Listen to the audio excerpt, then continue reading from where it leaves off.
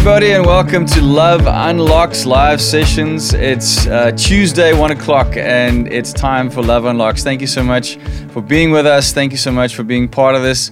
I really appreciate you guys logging in and checking out what we're doing here. This Love Unlocks is where I chat to awesome people about how God's love has unlocked their lives. It's stories of encouragement, stories of inspiration that can hopefully inspire you and encourage you and speak into your life as well. So thank you for joining us and being part of this. It's brought to you by our ministry called Love Key. At Love Key, we minister wholeness to families and unity to the body of Christ. And we believe in God's plan for family, God's plan for marriage. And wherever we go, whatever we do, we through music and through these kinds of things, we try to speak life into men, into women, into families. So thank you for being part of it. You can actually be a part of our ministry by visiting our website, lovekeymission.com. It's in the link tree link in this post. You can just click on that and find it under there. And my wife and I are also currently doing a marriage seminar online on Thursday nights at 9:15 on a private Facebook group, and you can get tickets for that as well on this Linktree link. And you can still join us. We have started, but the cool thing about the group is you can come back and you can catch up and you can start watching with us what we're doing. And then the brand new song, Our Nation, is out as a first single from the new album. And I would like to play you a short clip of that and then encourage you to also go to the link and check out the music video on YouTube. It's also now, since Friday, it's available on all digital platforms. So you can get it on Apple Music, Spotify, Deezer, whatever you're listening on. Go get Our Nation and share it with your friends. This is a quick teaser. Here we go.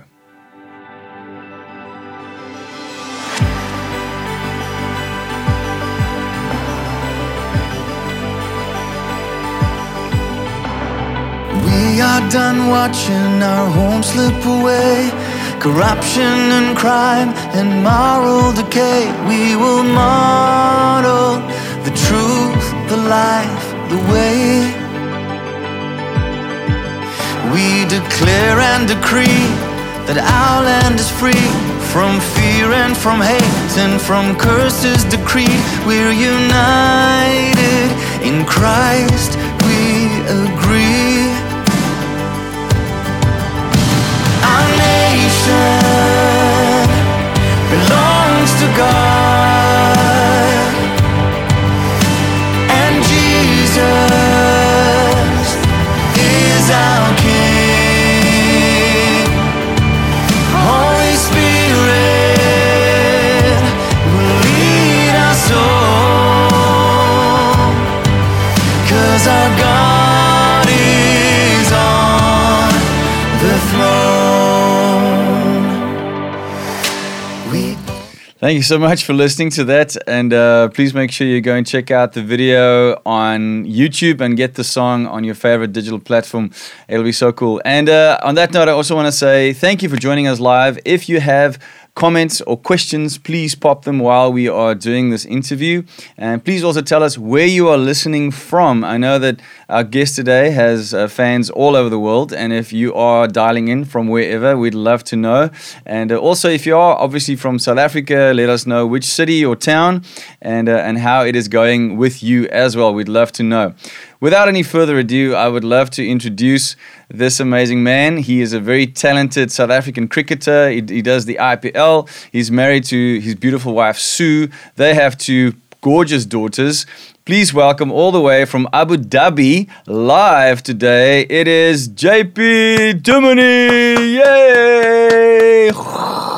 The crowd goes wild. Amazing. It's quarantine. Hello, bro. How you doing? Yeah, I'm good, man. How are you? Very well, thank you. Thank you so much for taking time out and joining us today. I really appreciate it. No, it's a pleasure. Good to be on the platform and engage in some really interesting conversation. I think it's important, and I think it's great to have these, and I'm so glad that you're open to doing this.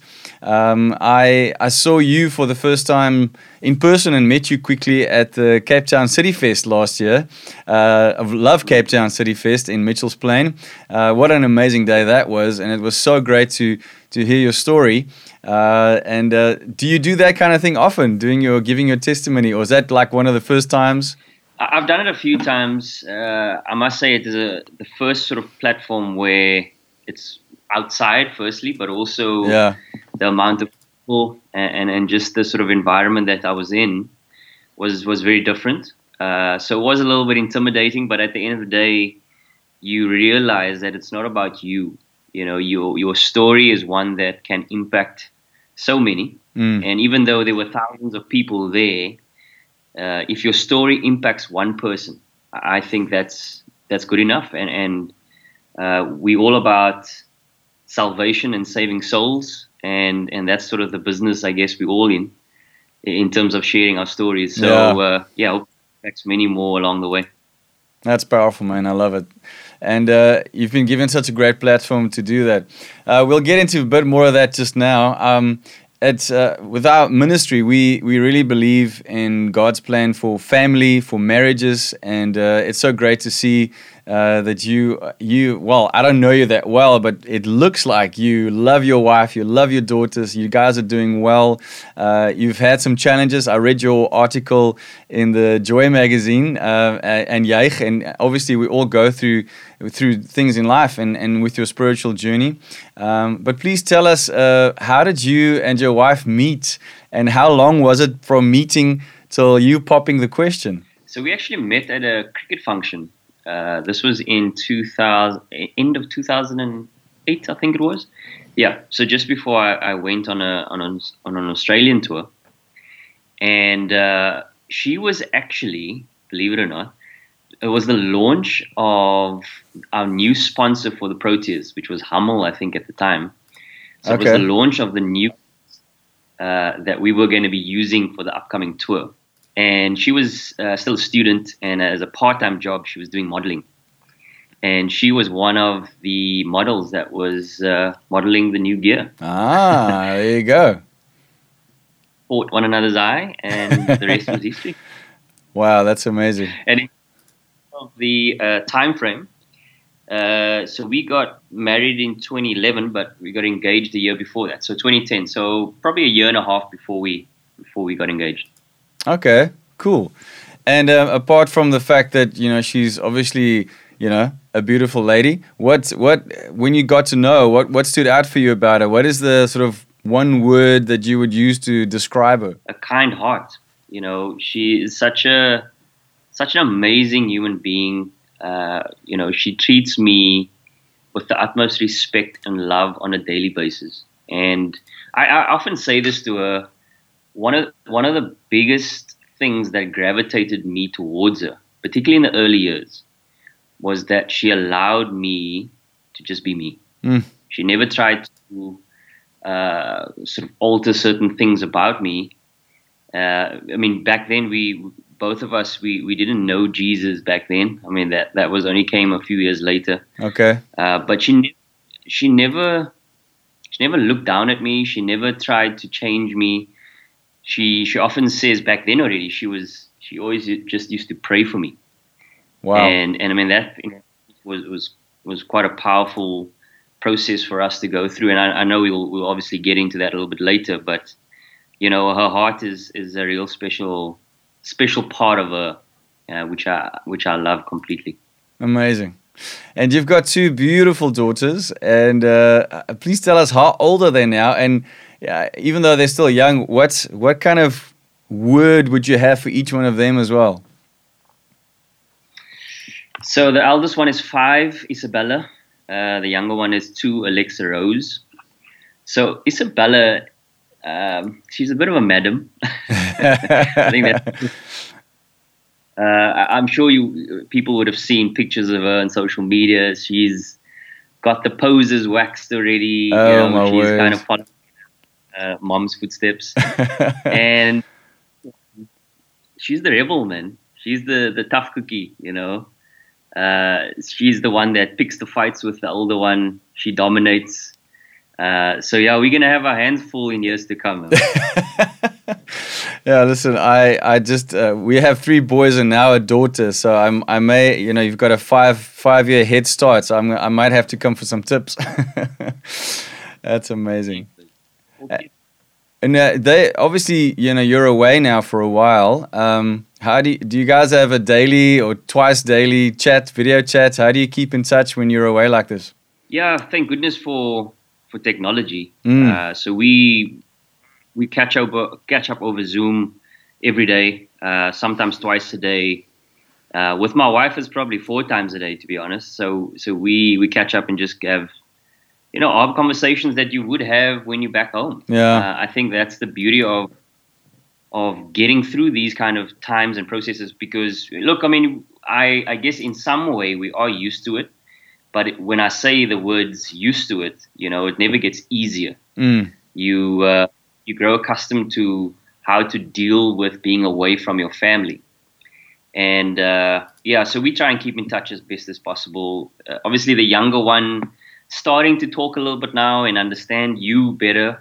The older one, she sometimes takes the phone and kind of raps and have conversation with me. And yeah, it's beautiful. That's amazing. But yeah, it's tough. We don't take it lightly. I mean, being in this environment and getting this opportunity is amazing. It's an amazing experience, and I'm very grateful for it. But there's always sacrifices that come with it. So yeah, we take it day by day, my friend.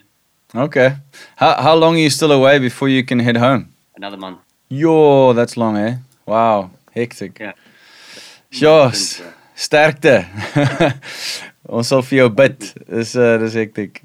I did prepare you for this, and it's something I do with all my guests. I have to ask because you're this famous cricketer. You're up there, you're idolized. You're on the pedestal, and just sometimes it's good for people to hear that even people like you have embarrassing moments. So, are you willing to share an embarrassing moment with us today? So I'll share an embarrassing moment, or not moment, embarrassing thing. Really, it's still ongoing. And if my wife was on the call, she will actually she'll chuckle quite a bit. So when I was 2 years old, I guess it became just a comfort, like if you think of babies and kids, they grow up. So for instance, like my youngest daughter now, she's got a blanket that she puts in her mouth. Okay. And that's like a comfort for you. And I think various people have those comforts. And my comfort is a blanket as well. But the blanket is a structure through the ends of the blanket, like the end of the blanket, right? Oh, yeah. And my fingers and toes, I curl them in there. And that is my comfort. So that is what I literally miss it, and I crave it when I'm away, because I don't actually bring the blanket with me. Okay. But it's a blanket that it's not the same one that I had when I was 2 years old, but it's a similar one. But I've probably had the current one for about 10 years. Obviously washed it many times. One would hope, yeah. But there's a texture about it that I just love the feeling of in between my fingers and toes. And, oh man, it's so good. Just thinking about it now. That's amazing. Well, thank you for being vulnerable and sharing that with us. I actually, one of my childhood friends, I don't know if he still does it, but he was an adult, and he had a thing about rubbing the corner of his pillow would help him go to sleep. So I guess, we all have our little things that that we gravitate towards. Oh, wow, that's amazing. You came on the cricket scene as a 17-year-old. That was quite young. And when did you start playing? And did you always think, man, I want to do this for a living? Or was it just like, I love it, I'm good at it, and then things kind of happened from there? What was your experience with that? So, I mean, cricket started for me when I was about 8 years old. That's when I started playing cricket for Strandfontein Cricket Club. Okay. And yeah, then it just progressed from there. So my very first game that I played for the club, I actually got a first ball duck. I remember walking off at 8 years old, and I just thought to myself, well, okay, I guess it can only get better from here. It can't get worse. Yeah, that's a good attitude, yeah. But then, it progressed quite quickly after that.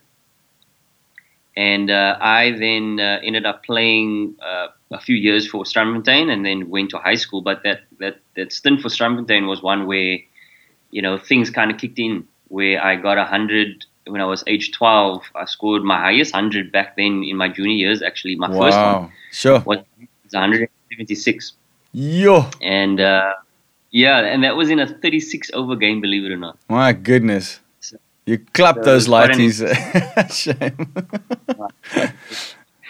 And so that's where it started. And then cricket became a lot more serious for me, because I then ended up playing for the junior levels of Western Province, and then made the South African under-17 side, then South African under-19 side in 2001. Amazing. So 2001, when I was 17, and that was when I got a senior contract. Sure. So I was actually in matric.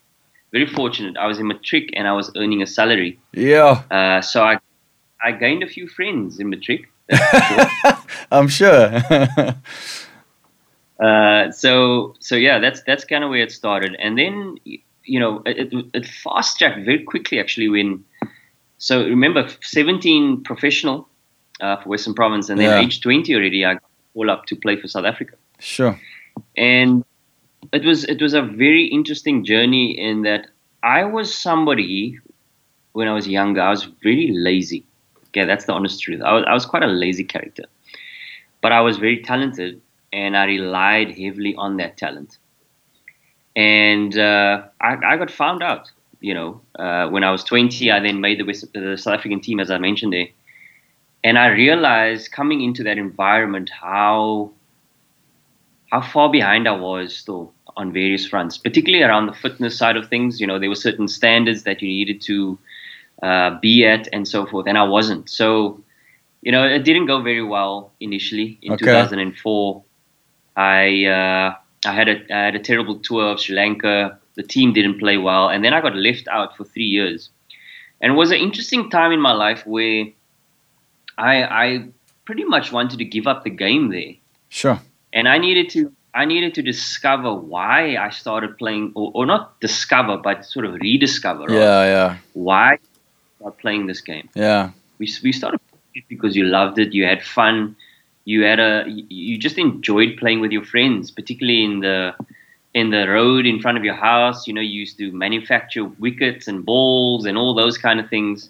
Yeah. And this was a process that I needed to go through. I needed to get a glimpse of what it could be like, and then almost come back to a point where, all right, I need to do a lot more work here to actually get there again.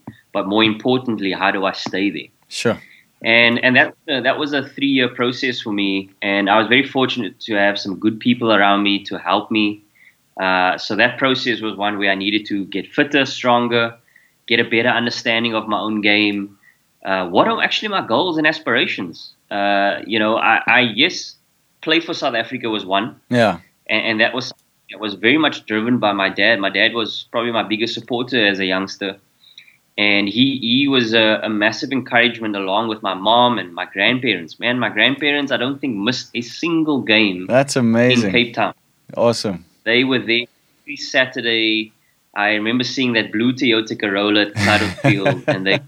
And a cricket game is long. I have sat through some primary school cricket games. They are short technically, but they feel very long. So, I mean, you must really love someone to sit through so many games. That's amazing.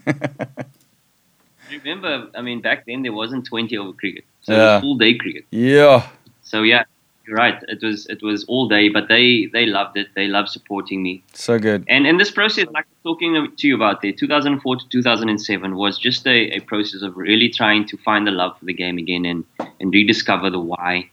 And then 2007 got back into the South African team, and never looked back.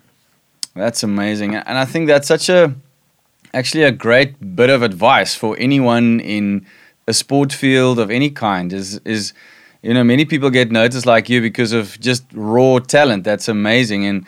And I had a bit of a similar experience with music where I'm able to sing. So people would ask me, how much, do you train every day? Do you do this, do that? I'm like, no, but I think I should. And you do get lazy. And at some point you realize, man, I have to up my game, because there's a point where, talent goes and then hard work catches up with the talent, and it gets interesting. But that's a great piece of advice for young sportsmen. I think that's awesome. What has your experience been? You've played provincially and nationally for our country. You've captained South Africa, but you've also played for IPL, which it seems a bit more of the entertainment factor is bigger. What would you say are the biggest differences between playing for your national team and playing IPL? Yeah, I think firstly, when you're playing for your national team, I think the thing that stands out the most is this understanding of representing 60 million people. Sure.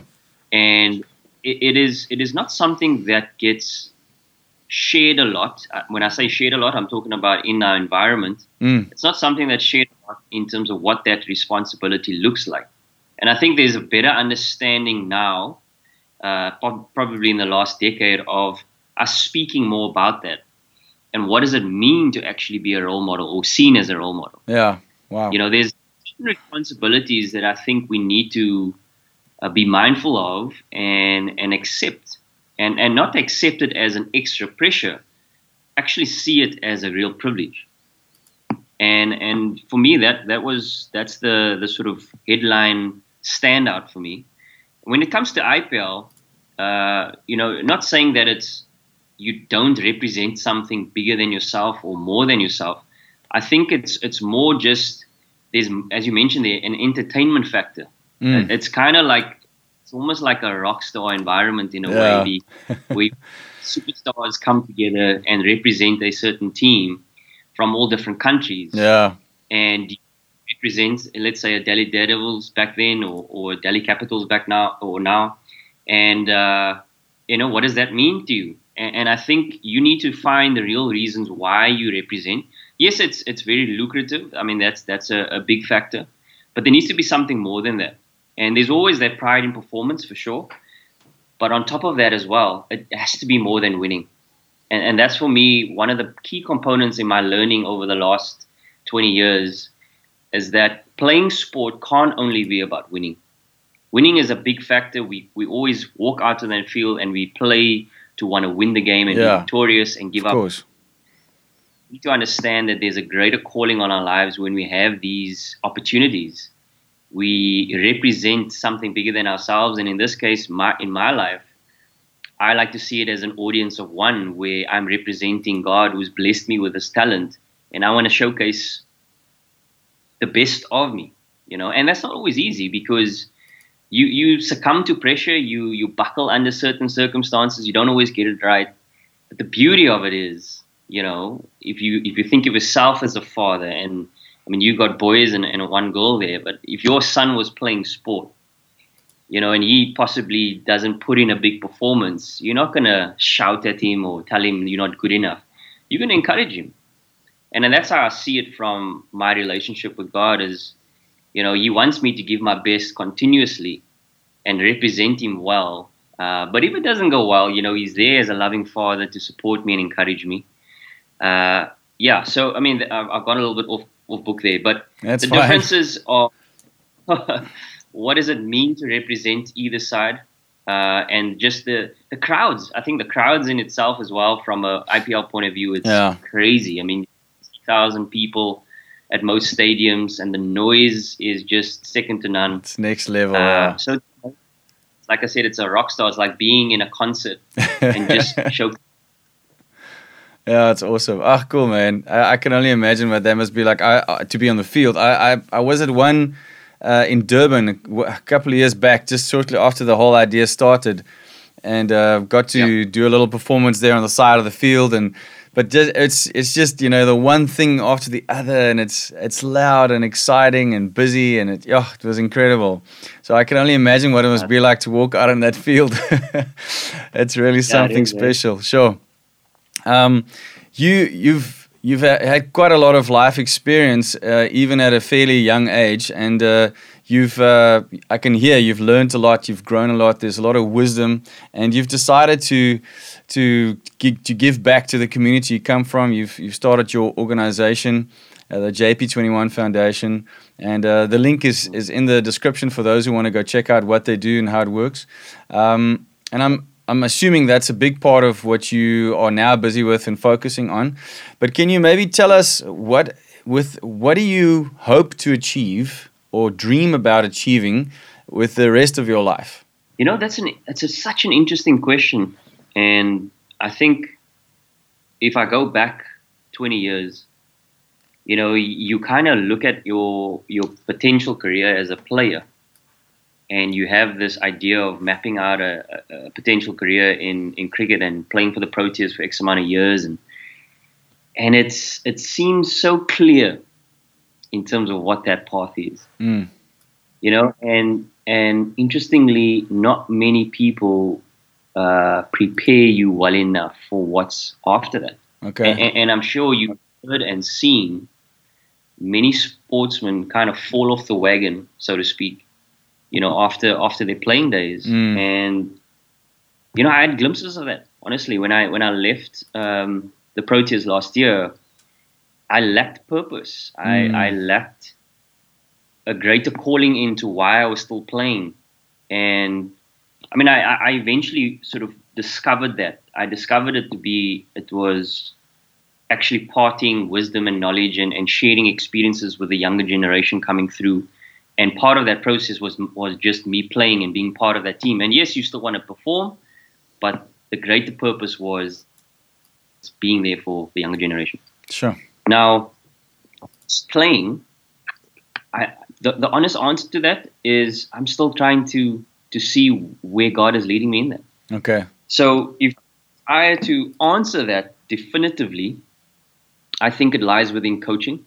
I think it lies within, when I say coaching, I'm talking about coaching, but also mentorship. So I've got this big passion and drive for culture, and team culture, basically. And we spoke earlier about what does it mean to represent 60 million people, right? Now, that in itself, that thought in itself can be quite daunting. And my belief is that we need to prepare our players at a young age to understand what that means. And I believe that ties into culture, that ties into understanding who you represent, why you represent them, what does it mean to you to represent them, and those are the driving forces that keep you going on a day-to-day basis. That is not only your performance. Understand that what you're doing here is something greater than just bat and ball. You are a representation of our country and what it stands for. We stand for resilience. I mean, if you think about the Protea flower, and we are called the Proteas, I mean, the significant Protea flower is that it is the first flower to regenerate after a veld fire. So if you put in the context of veld fire being a challenging circumstance or challenging situation, and all of a sudden here the Protea comes and, you know, shows that resilient mindset. So that was something that we resonated with for a long period of time and still do. And so it's those kind of aspects, that soft skill aspects, that I believe are key components into us being a successful team. And yes, we haven't necessarily gotten over the line of winning a World Cup and so forth. But again, I still believe it's greater than that, because as much as winning a World Cup is brilliant and we never want to shy away from that, we also got to understand, what do we do if we do win a World Cup? What do you do with it? Yeah. You know, it's such a question. It's not only about winning a World Cup, it's actually what you do with it. If you get given something of great responsibility, the old Spider-Man saying. Yeah. And I think that is where I'm leading towards. Now, I don't know what that looks like yet. You know, a lot of it is tied to the foundation, yes, but also in in ministry work that I'm involved in from time to time, and also just being an inspiration to the youth. I've got a huge passion for youth of South Africa. Awesome. And, I've partnered up with a few organizations that are very much involved in youth development and youth empowerment. And for me, when I stand in front of them and I share stories and I try to inspire and encourage, it is such a huge privilege to do that. Because like you said there, I've been blessed with a platform. So if the platform is the responsibility, the question is, what are you going to do with it? And for me, it's about trying to maximize that and I guess serve and share as best as possible. That's awesome. I love it. What I also hear from your story is how important it is to know your identity and to be secure in it, so that as the seasons of life change, your identity is not so founded on what you do that you lose who you are when that ends, and when that season ends, but that you actually know who you are apart from that. I can relate in a weird way with the music industry, where I've had to ask myself the question when I lost my voice for a long period of time. Who are you without being able to sing? And so I can relate a little bit to what you're saying. It's so important to know, that I am loved by God. I am called by God, not because of my talent, not because of my platform.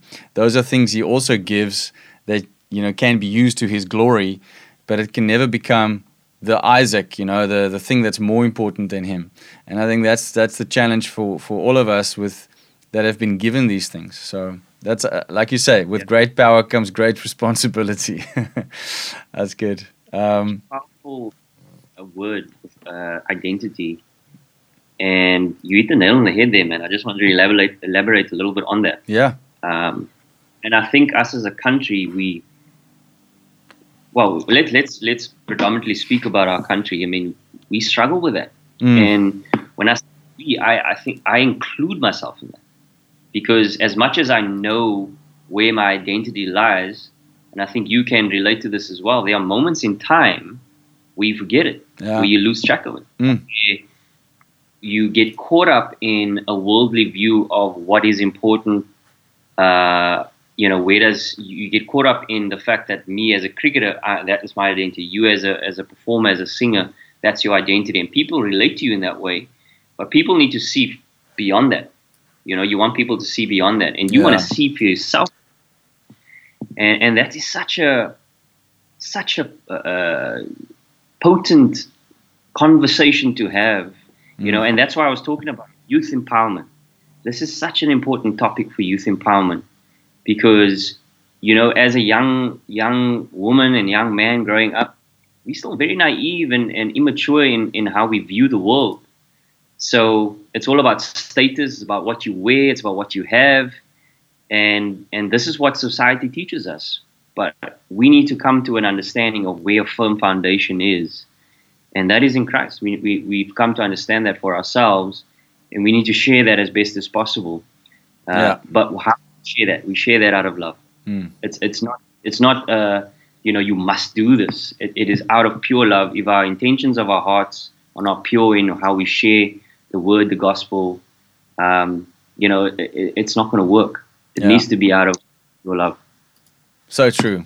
And on that note, I would love for you to share your story of how you gave your life to Christ. How has God's love unlocked your life? I read the story in the Joy magazine, and I heard it that day at Cape Town. It's so powerful. I'd love for people to hear it and be inspired by it. And you can maybe even elaborate on some other important moments and milestones since that moment for you that brought you to where you are today. Yeah. I grew up in an environment and in a home where I knew about God. I went to church more, I would say, out of the fact that I was probably forced in a way, and it was like, it's part of the culture more than anything else. And as soon as I was 18, So I didn't always have the opportunity to go to church. Are you still there? Yeah, you just froze for a second. I'm not sure why. But you can hear me, yeah? I can hear you, yeah. Hopefully your image will come back. But we can hear you. Image. Can you hear me? Yeah, I can hear you clearly. All right. Yeah, so I'll carry on. So that's kind of the foundation of it, and then as I went through my career, the early 2000s, I went through a period of time, particularly in dealing with pressure, particularly in dealing with the pressures of playing for South Africa and what that meant, and how did I deal with the criticism, the negativities that came with it. I succumbed to partying, drinking. That was my release. That was how I coped with everything that was happening around me.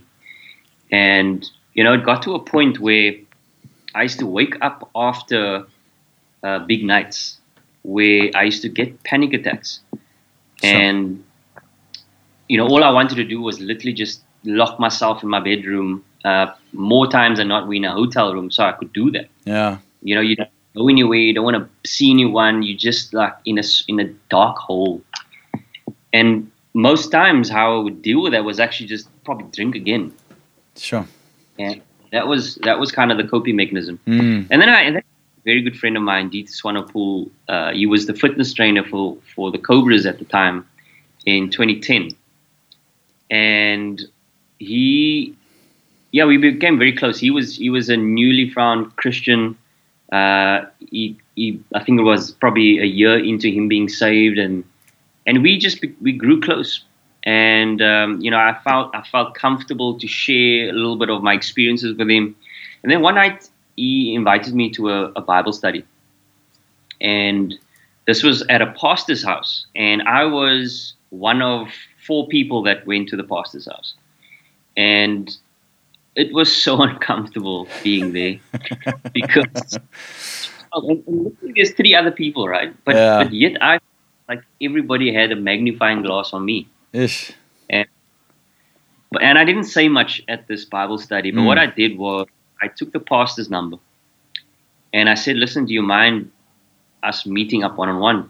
And we did. We ended up meeting every time I came back into South Africa or I had time within my schedule. We would meet for lunch, breakfast, coffee, whatever it may be, and we would just talk. I had so many questions about faith, and just my journey that I was on. And he would literally just sit there and answer my questions.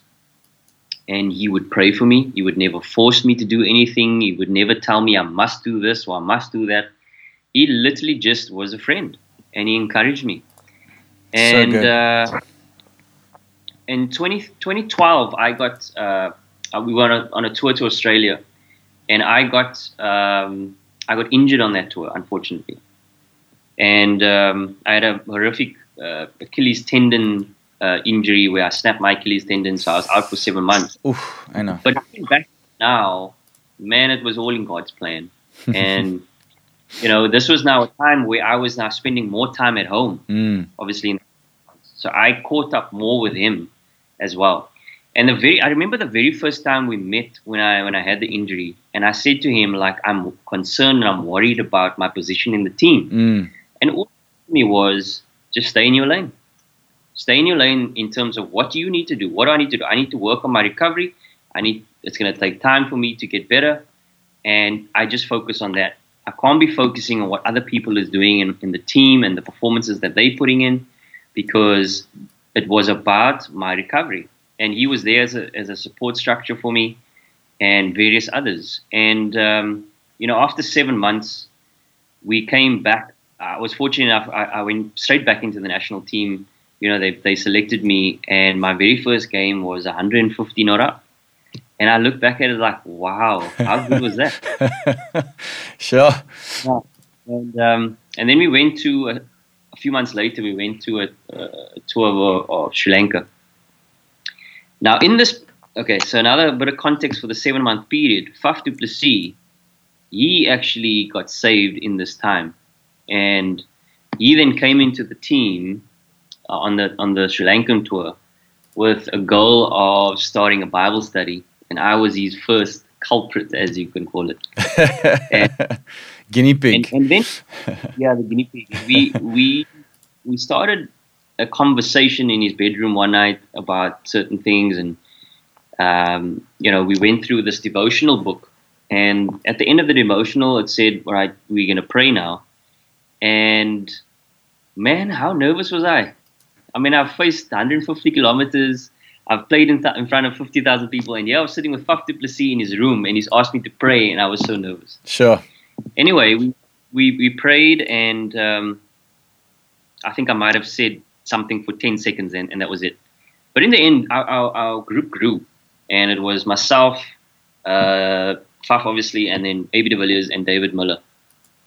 And we then built this Bible study group through weeks in that tour, and I think it was third or fourth week into the tour, the devotional book that we're going through, chapter for the one night on 27th of July, I think it was, 2013, was salvation. And we went through this chapter, and at the end of the chapter, there was a question, are you willing to commit your life to Christ? And we myself and David Miller and AB, we looked at each other and we were like, right, we're in, and that was it.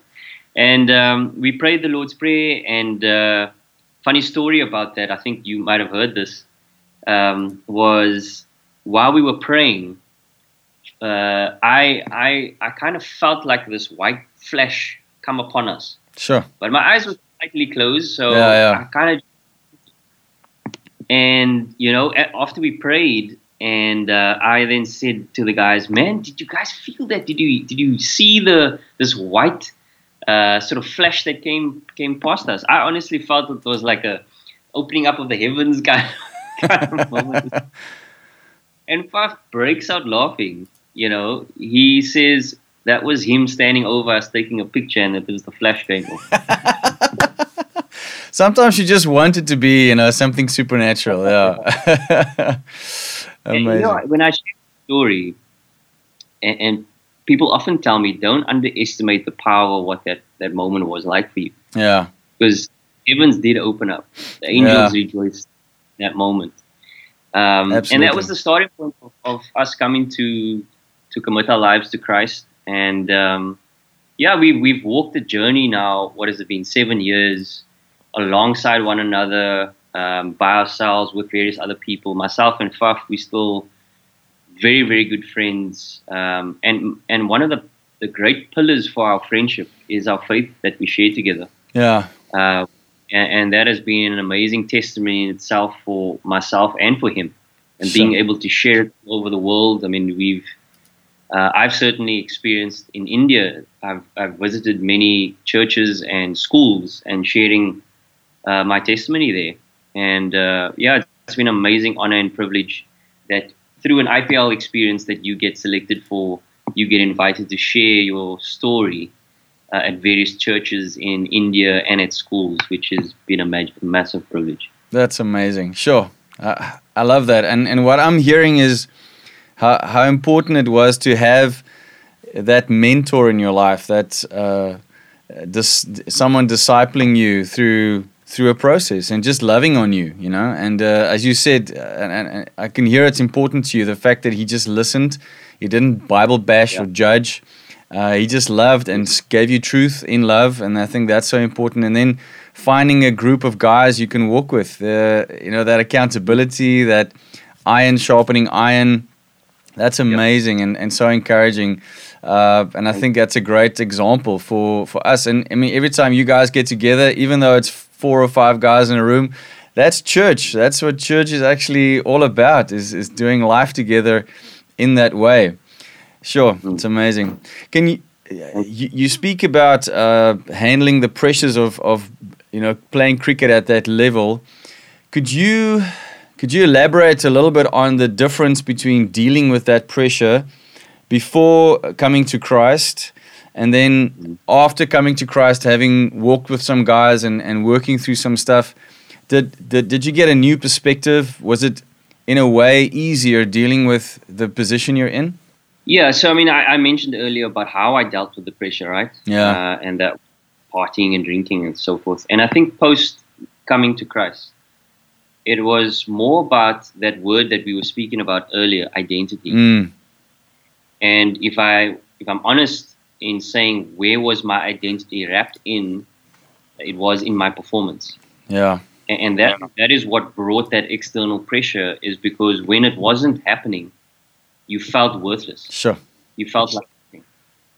And, you know, the world we live in, unfortunately, when you're operating in the professional world, people, they don't care about you necessarily. They just care about the performance. The results. And I'm not saying, I'm talking about the general public. And, you know, the things that people were saying to me got to me. And I then, unfortunately, wrapped my identity around that, what people were saying about me. And then post coming to know Christ, I realized that it was actually about what He said about me, that I'm able, that I'm good enough. Amen. You know, so good. And I being grounded, and that was my foundation. And again, I said it earlier, there are still moments in time where you lose sight of it. You lose sight of it. You know, coming to know Christ and being born again doesn't mean that your life becomes rosy. No. You know, if anything, it probably becomes a little bit more challenging because you are more surrounded. Yeah. And people intentions around you. And for me, that was the difference. Understanding where my foundation and my identity was in. And, you know, it's a continuous journey of being rooted in Him and connecting with Him on a daily basis, whether it be through prayer, the Word, through Bible study, through conversation with people. Those are the foundations of how we stay connected to Him. And yeah, I've been really privileged to have amazing people around me. And I speak about the pastor that was there from the beginning. When he's the pastor of my church. Which church is that? Grace Family Church in Plumstead. Okay. It's Pastor Craig, eh? How do you say his last name? Kube. Okay. Craig Kube. Yeah. QB. Okay. I wasn't sure. I read it and I was like, I don't know how to pronounce this. So I'm glad you got to mess it up, not me. All right, sorry. Continue. Yeah, I'm saying, like, you know, the great privilege that I have is that we still connect even today in these kind of platforms. So I mean, I caught up with him last week. It was over Zoom, you know, and still going through the same things of just him being there and encouraging me, and in a different context now, different capacity. I'm as a commentator now, and, you know, different things are part of my life now. Obviously, family being one, trying to navigate your way through what's next in your life, where's God leading you, and you get glimpses of it. You get glimpses of it, and, you know, it's great to be able to have conversations with people about it that can just encourage you in it and not tell you the answers. You're not looking for answers to say, right, you must go this way or that way, but just listen to you and encourage you and pray with you.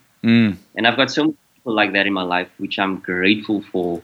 And you know, if there's anything that I can share that is of utmost importance, as you said, is that support structure, man. Yeah, so good. If you could talk to your 17-year-old self, looking back on, you know, the last couple of years, what would you say to 17-year-old JP Duminy? That your performance is not the end-all and be-all of who you are. I think that's the most simplest way to put it. Powerful. You know, I've been so blessed with an amazing talent and ability.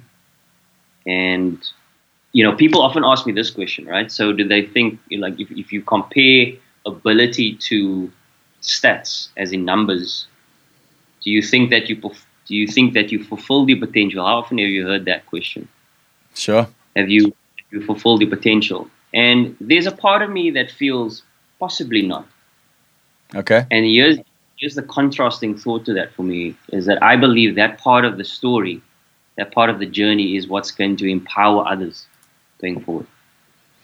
Yeah, I would ask that question, differently. I think if we are saved, born again believers in Christ, when you stand in front of God one day, He's not going to look at your stats on the cricket board. He's going to look at the fruits of your life, spiritually speaking, and that's what's going to be tested, and that's what really matters. I think if we can wrap our heads around that, I mean, the Bible says we must do everything as if unto the Lord, and for me, that speaks about really, obviously giving your best and being excellent at what you do, and let the achievement be about glorifying God and using the gift you've been given to the full capacity. I think that is healthy and good. But at the same time, that is not something that impresses God as much as us loving Him and just wanting to be with Him. I actually had this challenging conversation with my oldest boy the other day, and I realized that when I speak to him about his how he's doing in school, that if I say anything negative, he thinks I'm disappointed in him, like in his identity. And I had to clearly explain to him, there's a difference between me loving you for who you are, and knowing that you can do better if you just concentrate, focus, work a bit harder. It's hard for kids to separate that, and I think it's hard for us as well with God. And that's kind of what you spoke about earlier, is making that separation between my performance and who I am. I think that's important. That for me has been a great message for today. Sure. I wanna know if you would be willing to share on a topic that is sensitive and difficult. Yep. I've had some people on my program who have a similar situation. They have a multiracial marriage, like you do. In South Africa, these are sensitive subjects. And how have you experienced that? Have you guys had any difficult encounters? Have you had people say nasty things? Or has it been pretty smooth sailing for you and Sue? Look, there have been some interesting moments. I wouldn't say it was too hectic. But I say that with the utmost respect to my wife, saying maybe it wasn't too hectic for me. Yeah. Because maybe my personality is one. The best way to describe it is like I'm pretty naive most times, and I always want to see the glass half full, and sometimes it bites me, but for my wife, I guess that's why she's so good for me, is being able to see things that I don't. Okay. So with regards to this topic, there was a statement made once in a article saying that I married up, and basically what that was stating was, for me to be successful in a way was I needed to have a white woman on my arm. And for me, actually, I didn't even take note of that. And maybe that's got to do with my career, because people are criticizing me all the time. So I'm needing to kind of be numb to that kind of idea of people speaking about you. Yeah. But really, really hurt my wife. Really affected her. And she reacted in a calm way, but she stood up for what she believed in. And that was probably the one experience we had where I would say that we were discriminated against in a way. And but apart from that, I don't think it's been too challenging. Initially when when my family heard about Sue and Sue's family heard about me, there was a little bit of who's this guy, who's this girl kind of scenario. Okay. So, because you grow up in certain cultures and it's not normal in a way. Yeah. But once they got to know me, once they got to know her, it was, man, they loved us completely, and they still do. And that's the beauty of our relationship. That's awesome. What would your advice be? Sorry, you broke up there for a sec. Say again. Now, I was saying for me, ultimately, that is what's most important, is that our families love one another. Yeah. We know that we love one another, and making sure that in the messaging to our kids, again, we understand that they're going to be exposed to different things in the world, but it's important in terms of the messaging that we give them, that color is not important in terms of how you treat somebody. Yeah. It's about loving them. Yeah, absolutely. Yeah. So good. So we've spoken about we've mentioned some terms today which are very well known through Christianity, salvation, faith, and some other words that I want to ask you, because I think that a lot of these words it may have been watered down in our understanding. And when it becomes watered down in our understanding, we may not understand the weight of what these things are and whether we actually have sorted it out for ourselves, the true meaning of it, scripturally speaking. The reason I'm saying that is something like salvation, for instance. I think there's a lot of people that grew up like, you mentioned you grew up in a Christian home. I also grew up in a Christian home and went to church and did all the stuff. And I knew about Jesus, but I didn't know him personally. And I think there's a lot of that goes around. So I just want to throw a few words at you and ask you to tell me how you understand them, because maybe it can help someone listening today as how they see those things. So, first one you've spoken about, salvation. How do you understand salvation? So the best way to describe it is, I see myself as a broken person. And when I say broken, I'm talking about I'm a sinful creature. And by understanding the word, and when I say understanding the word, what it says about salvation, it speaks about how we can't save ourselves. And I'm reminded by this scripture from the book of Matthew. I actually got it in front of me here. For whoever wants to save their lives will lose it, but whoever loses their life for me will find it. And I think the premise for me around salvation is service, is committing our lives to Christ in servitude of him. Because he's done this amazing thing on the cross where he sacrificed himself for us so that we can have a relationship with God. And that for me is how I see salvation, is that here's somebody that has gone on the cross and performed this amazing thing for us so that we can have this relationship. And can we serve him in that manner, to know that the magnitude of what he's done it can't be replicated. And we've attempted, I'm sure, and maybe you yourself as well to a degree, have attempted to save ourselves. So if I think about before I came to know Christ, it was almost a case of, right, I need to do things differently before God can accept me. Yeah. And the realization through conversation, through understanding the word a little bit better, is that it's actually you coming to Christ and him through the salvation through him. It's what changes your life. Yeah, he came to seek and save the lost, not the perfect. Exactly. Yeah. I was lost. Yeah, I think we all need him. Sure. I remember going to this church. I think it was New Life Church in Johannesburg. They had a conference or something going on, and they had a massive sign in front of the church. It was this huge banner of a photo of just a chair, and the one leg of the chair is broken, and the chair is lying on its side, and it said at the bottom, "No perfect people allowed."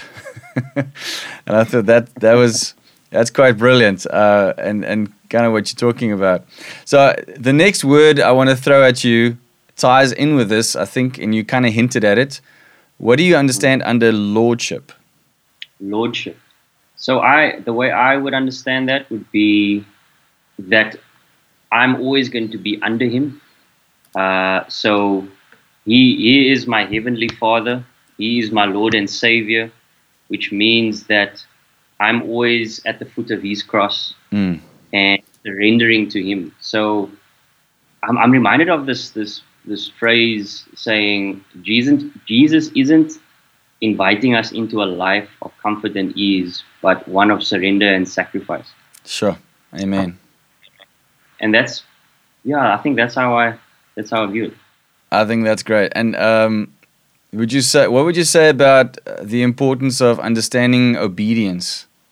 So I think with any journey and growing deeper in your relationship in a journey, there's an element of obedience that needs to be a part of that. I mean, if we can just sort of think about ourselves in a relationship with, let's say, our own father, or even just a brother or a sister. You know, there's a for the foundation and for the relationship to blossom, there's an element of what you're talking about. You understand what I'm saying? So it's like we need to have certain things in order, and obediences take root. Yeah. For us to go deeper in the foundations of who we are in Christ, and that comes through various things like prayer, like being able, if you're in a difficult situation or difficult conversation or difficult environment, being able to say, guys, this is not for me, I'm out. You know, and I think about a cricketing context of how many times I've been in that environment, and not every time I've been strong enough to walk away, but there have been moments, and for me that is the obedience in that Lord, this is not who I am, and it's not about just the fact that I'm walking away. Yeah. It's actually also the fact that, Lord, I can't walk away without you in me. You know, and again, it's not solely with me. It's more surrendering to you, Father. Can you help me in this moment, in being able to help me to be stronger in those moments? And you know, it's something that I've been going through a lot since I've been here. Obviously, in Abu Dhabi, I've got a lot of time on my hands. Lots of thoughts have gone through my head. And something that I've been really thinking about has been authenticity in my relationship. So Lord, can I just be real with you right now? Yeah. Like, utterly raw and real. And saying like things like, you know what, I'm not happy about this right now. You know what I mean? Like, just being real and authentic. And through that process, can you just show me what you are actually doing here? You know? As opposed to just like, you know, getting on my knees and praying and like the acts being so, it needs to be so pure. Can I just be real and authentic with you? So that's something that I've been working towards. I think that's important, because that's what you're actually talking about is being vulnerable and truthful, like what's really going on in your heart. I think as long as we remember He's the King, and we need to have you know, the right amount of biblical fear of the Lord, we can be real. You know, we can be completely. I've had those moments where I go, Lord, seriously. What is going on? But I love how you bring it home. You ask the question, Lord, show me how you see this. And I think that's the big thing, is getting a heavenly perspective on earthly things is always so healthy and just breaks things open in an amazing way. We have friends who, they taught us this thing where, and we saw it in practice, if they're having a difficult moment with their daughter, they would say to her, okay, I hear you, but what does the Holy Spirit say?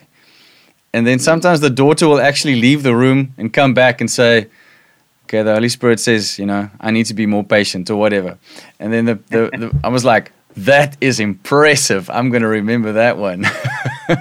But it's something about that, just taking a moment, like, this is what I see with my, my human eyes and my human experience, but I need to lift my eyes and see it through God's perspective, and then it changes completely. That's amazing. Can I throw two more words at you? Do you have time? Okay. Yeah. Faith.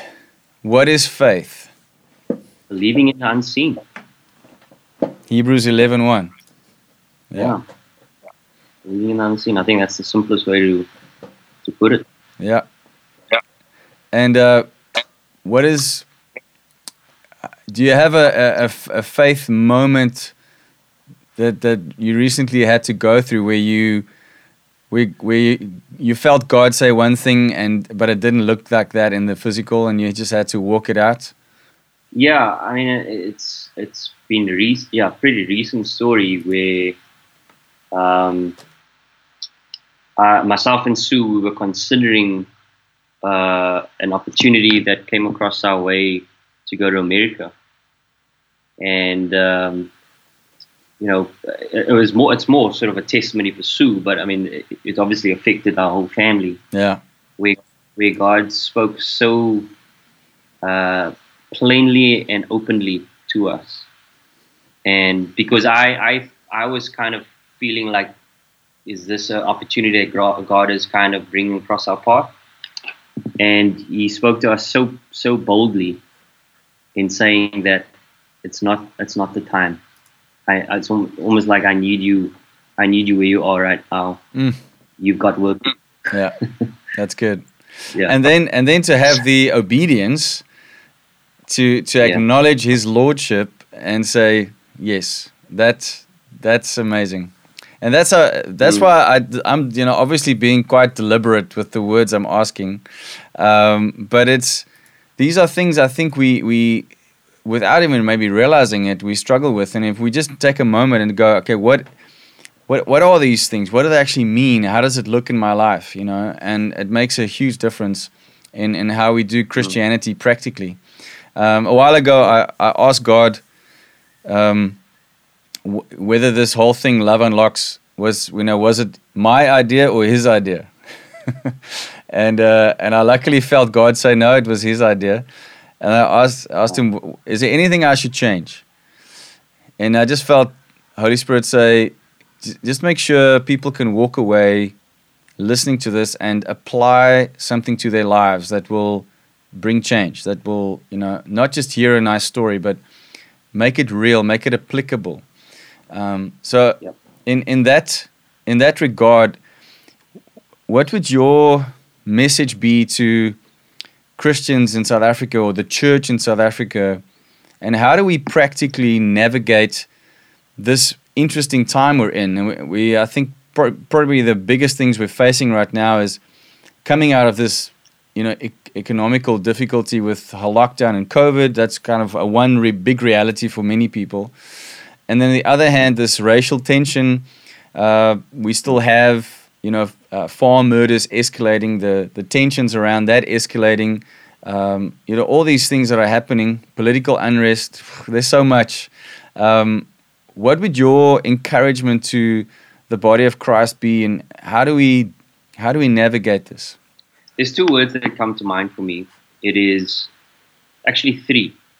It is authenticity, which I spoke about earlier, empathy, and love. So authenticity and empathy kind of go hand in hand in that can we reach our hand out to one another and not expect all the time, I'm talking about all the time, expect anything back in return, but actually serve fellow men. Wow. Christ came not to be served, He came to serve. Yes. So if we want to be a representation of Him, I think that's a pretty accurate way of doing it, being able to serve others. And this thing about empathy is there's actually, I've come to understand this a little bit better. There's actually quite a unique difference between sympathy and empathy. And I often share the story about how an analogy rather, of what that looks like. If you walk past a ditch, for instance, and there's somebody stuck in that ditch, and you look at that person and you feel sorry for them and you want to help them, sympathy could look like, all right, you find a ladder, you put the ladder down, and you allow them to walk up.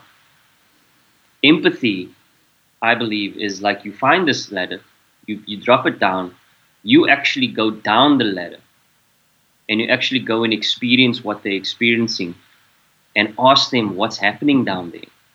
And then together you actually walk up. If that makes sense. Yeah, it does. And it's good.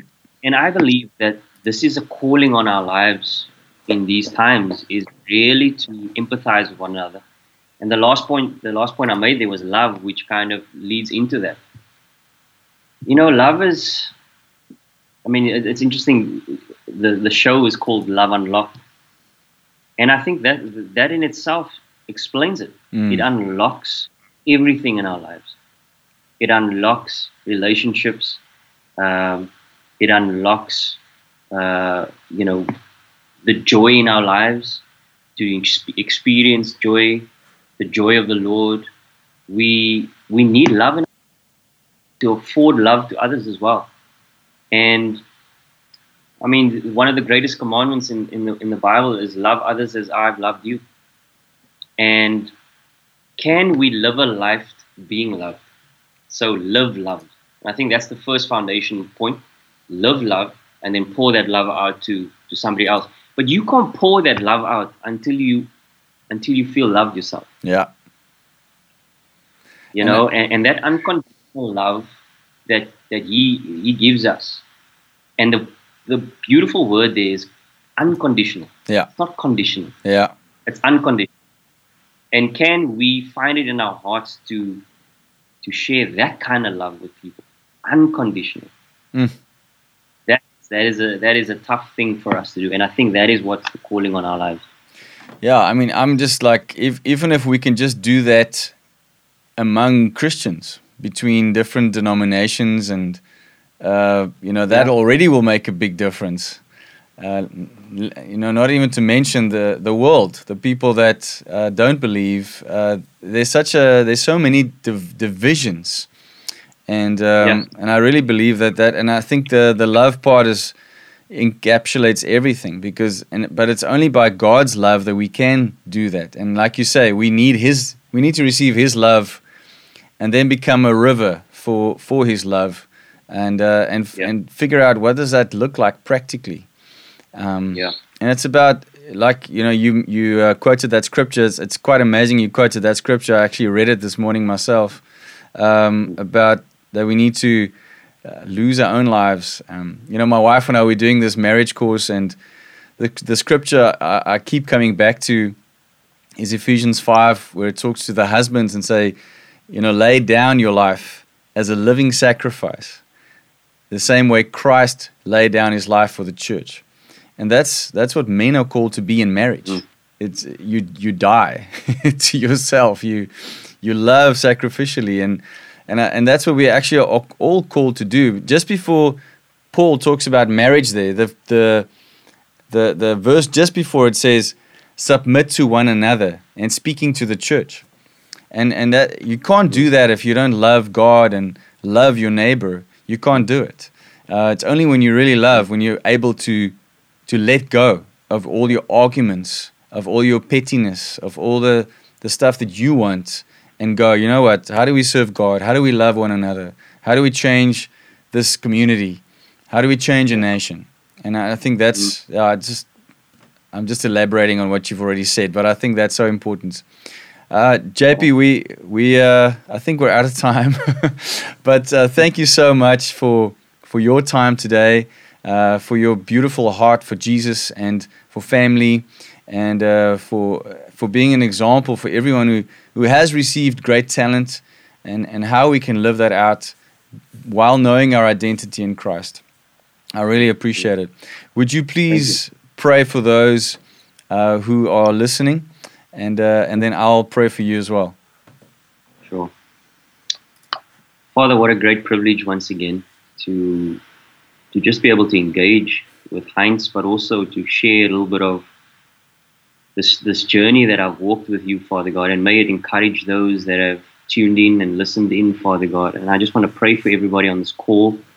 I want to pray for our country, Lord. I want to pray that You will heal our land, Father God. You will heal the hearts of our land. Yes, Jesus. That You will heal the hearts of the people in our land, the destructiveness that has been a part of our country, Father God, of the world, really. So, Father, may You come and heal our land, Father God. May You invest your heart in us, Father God, and may we find you wherever we find ourselves, Father God.